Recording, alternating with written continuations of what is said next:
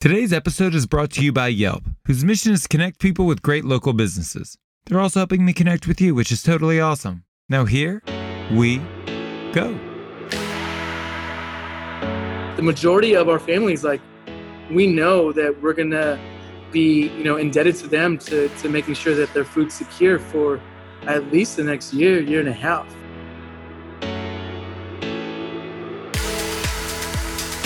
Welcome to Full Comp, a show offering insight into the future of the hospitality industry, featuring restaurateurs, thought leaders, and innovators. Served up on the house.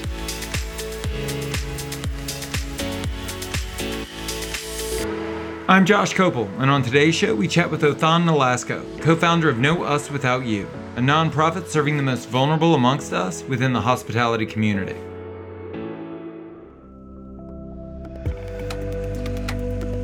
There are some revelations in life that hit you like a ton of bricks. It was Othan that brought to light that there are thousands of undocumented hospitality workers that are unable to receive government assistance and thus unable to feed their families. Most of us can empathize, but few of us have the courage to act. Within days of the quarantine, Othan and his team were feeding families throughout Los Angeles County. Here, we begin with Othan discussing his path to a life of service. I think I've been like a professional servant my whole life. We talked about that. My first job was a dishwasher, and my buddy was smart. He was a dishwasher, so they told him basically, hey, find someone to replace you, and then you could become a busboy. So that's what he did, and I was just happy to work in a restaurant, making tips and stuff. Being a dishwasher is not the easiest job in the world, and definitely respect everyone that still does that today. I have a soft spot in my heart for dishwashers, even though they are really hard to find and hold on to. And it's kind of the same progression. I then became a busboy when my friend became like a food runner, and so on and so forth until I became his bar back, and bartended all through college. And when I moved back to Los Angeles, I got back into hospitality because I wasn't having a very social existence. I was just working, had my own company, and fell back in love with it. And this was in 2012. Worked at a small little place in Skid Row in Los Angeles called Ixta. That's where I met one of my partners, Damien. And then we went on to work at Everest and Royce Bar and a few other places. And at Everest and Royce Bar, I met our other partner, Aaron, who ended up working with us. And fast forward a few years later, and we started a hospitality company, about a little over 2 years ago. And that's all going to change too, because we don't even see how our roles as consultants will ever be what they were before. So within our own existence, we need to pivot and figure out how to make that work out, or else we're going to go out of business. Effectively we are, because our two projects are shut down right now. One opened just before the shutdown the week before, Hermanito in Little Osaka. So we're in the same boat as everyone else. No paycheck. So trying to figure out our way. I'm living that unemployment life myself. Yeah, it's interesting, when we talked about that before, when you used to working all the time, how being on unemployment is this very strange thing.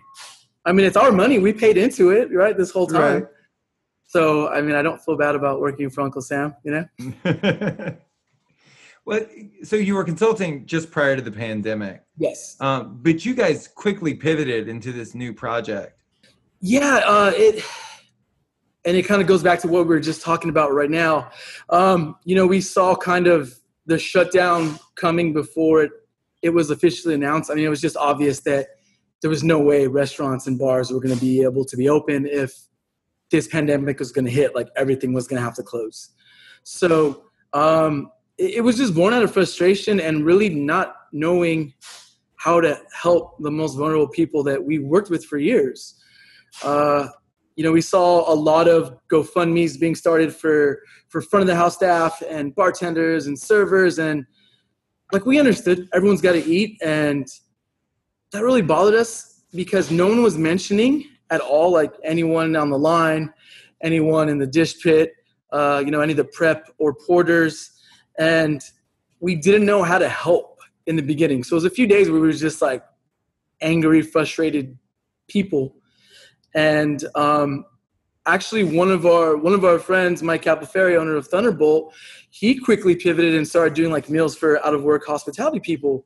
And so we had like the idea of like, maybe we give Mike some money, like our own money, and like buy meals for back of the house. But then it's like, how would I donate to you and your restaurant and then tell you how to spend it? Kind of, it just didn't seem very appropriate to do that, you know?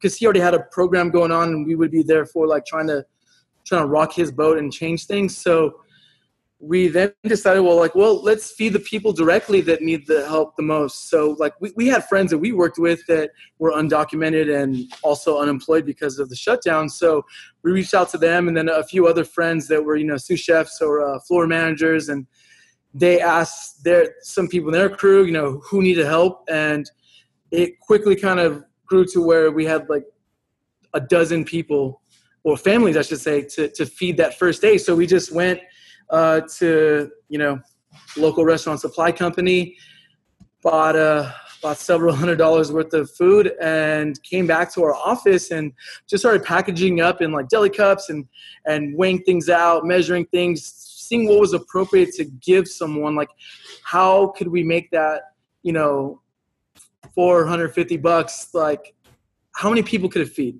So originally, like Aaron and I wanted to, my partner Aaron Melendrez, we wanted to like feed people like, just like one time, like feed them, and then we would, figure it out. And our other partner, Damien Diaz, actually had the really good idea that, most people have a husband, have a wife, have a significant other, and then they have small children. So let's make this a family thing, and let's feed a family for a week.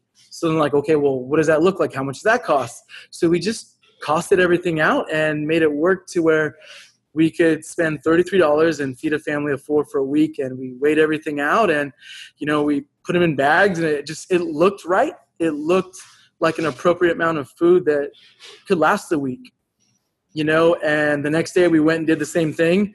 And then we started Instagram for it. Aaron came up with the name No Us Without You, which I thought was like beautifully just right to the point. Because there is no restaurant business without the back of the house, like, let's just be honest. There is none. I couldn't agree more. A monkey could do my job and probably make more tips because they're cuter. They can learn how to make drinks, which I'm sure you could teach a smart monkey how to make some cocktails, but I wouldn't want the monkey in the back prepping my food. Right? Yeah, I see it. So we just, started Instagram for it, and built a page on our website that kind of would quickly explain everything that we were doing, and just treated it like a business. We, applied for an LLC and filled out the paperwork for the 501c3, the application to get that going, expedited that so that we could, be considered for tax exempt status and be a true nonprofit. So just got an update with that. We should have that by the end of May. There is a little bit of delay right now with the shutdown as well. So, it's just a vetting process. So we'll have that in about a month. So No Us Without You. The stated mission is to feed a family for a week. You guys can do it for $33? Yeah, and actually we can. And now that we're buying more food and buying direct instead of just buying from a wholesale company, like that's open to the public, buying direct and, not paying tax and stuff now, getting that resale license. We're able to, and also because of donations, because of some really good partners donating food. Each kit that we're giving a family is about 70 pounds, with the Secret Lasagna donation. Every lasagna they sell is an entree or casserole they sell, they're donating one to our families. A few pasta, flour, egg, water for all. They're donating, like 75 quarts a week to us.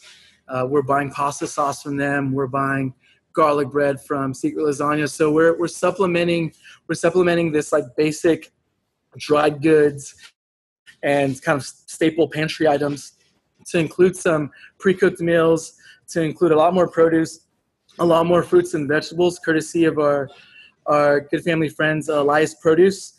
Talk about a pivot. the son runs the company. He's my youngest brother's age, so he's like a 30-year-old kid, and he saw 95% of his business get just taken away with restaurants closing. So instead of just like, bitching and moaning, he pivoted. And what he did is like, obviously a family's not going to buy a case of bananas, but they would buy a smaller box that is like maybe like a tropical kit where it has like mangoes and, bananas and different fruits, or a citrus box or a greens box. And, no one wants to go out and get that stuff. So he's delivering it all over Southern California. And he's actually convinced people to buy one for themselves and then donate one to us. So I love them for that. And we're just able to supplement this very basic, very salt of the earth food relief kit for a family, and give them some added nutrients and vitamins and fresh produce and home cooked meals. What does a typical day look like for you? My partners and I have kind of kept our same lanes with this. We're all better at certain things than the others, and we can help each other out if we kind of just focus on what we're good at. So like for myself, I'm lucky I live 3 minutes away from my office where I'm at right now. I live around the corner in Bull Heights. So on Mondays, Wednesdays, and Fridays, we get tortilla deliveries from Kernel of Truth Organic Tortillas in Bull Heights. So I'm here at 7 a.m. to get that delivery because we're the first stop, because we're the closest to their tortilla.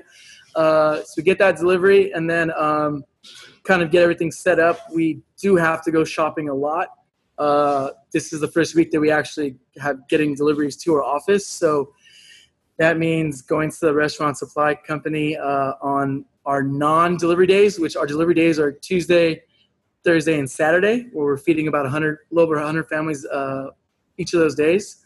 It means going shopping because I have a smaller pickup truck. I don't have a big, giant truck.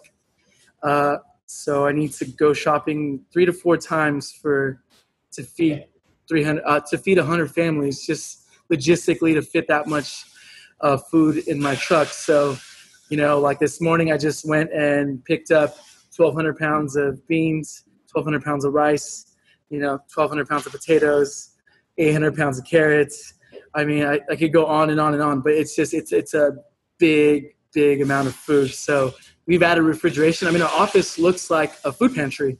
It is just wall-to-wall stainless steel prep tables and food storage. That's it. And new refrigeration new to us. They're all used, but. How many people are you guys feeding a week? And then what is the goal? How many do you want to feed a week? We're feeding over 300 families, so each family has 2 to sometimes 6 people. We are feeding 300 families a week right now. We're trying to add as many as we can every week. We want to be able to feed as many people as we can. This is going to be week 8 we're looking at coming up. So that's almost 2 months of no income for a lot of our families, and these are people that are used to working 2 to 3 jobs. These aren't people looking for a handout.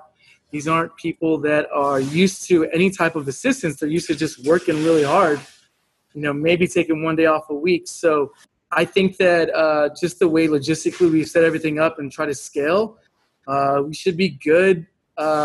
Just the 3 of us plus our one assistant that's helping us out, up to about 700 families. I think after that we're gonna be maxed out of space just because there's only 7 days in the week. But yeah, I think we can service 600 families a week. I don't want to say easily, but very efficiently, just the systems we have in place here. And then I'd also like to take this opportunity to put a human face on it, right? Because you're not helping people generally, you're helping specific people, right? Yes. With specific needs and specific families. Are there any stories that jump out over the course of the last 8 weeks that you'd like to share? Yeah, definitely. I didn't grow up rich, but I certainly didn't grow up poor, and I never had to worry about where my next meal was coming from. So for me personally, the hardest part of this past 8 weeks is just seeing little kids confused. And, we all think about being a little kid and going to the grocery store with your mom or dad. And now you have 6, 7, 8-year-olds going to a parking lot, picking up food from these couple of guys in a truck. It's really shitty seeing little kids, get excited about a fucking bag of popcorn or bananas, it hurts because I know that the 300 families we're feeding, like how many more families just aren't able to get a hold of us or don't know about us yet. And those little kids just don't have the amount of food in their home all day. And their parents got to see them and got to like answer, like, where's the food? I'm hungry, Mom. I'm hungry, Dad. Like, we're going to eat this again. It's a really fucked up story, man. Cause as we all know, like dairy farmers are dumping milk out of holding tanks and food's rotting in the fields because farmers can't afford to pick it because there's no restaurants opening, and they're slaughtering baby chickens and piglets because they can't afford to feed them. And I just don't understand how America, like anyone should be hungry. We're the richest country in the world, and food security is a thing. And you're central in that movement, helping people get fed.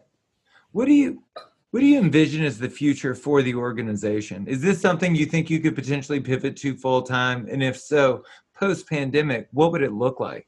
My partners and I have talked about that at great lengths because we really don't see this as something as a short-term project. My partner Damien speaks to every single family, like personally, like his email box and his text messages are crazy. It's all he does is glue to that phone all day. And he has this amazing bedside manner, if you will. He is not only speaking to everyone to gain their trust, because like we add new families, they don't know that this is a thing. They don't know if this is a setup. They're going to get, pinched by ice or something like that. They don't know us. So he's able to like ingrain himself with them and get them to trust him. But what he's very, very good at is preserving people's dignity. Like I said, these are a hardworking class of people that are not used to handouts. So we're definitely not handing them anything. We call them our clients or our families. Like they are very much that. And preserving their pride and dignity is important to us.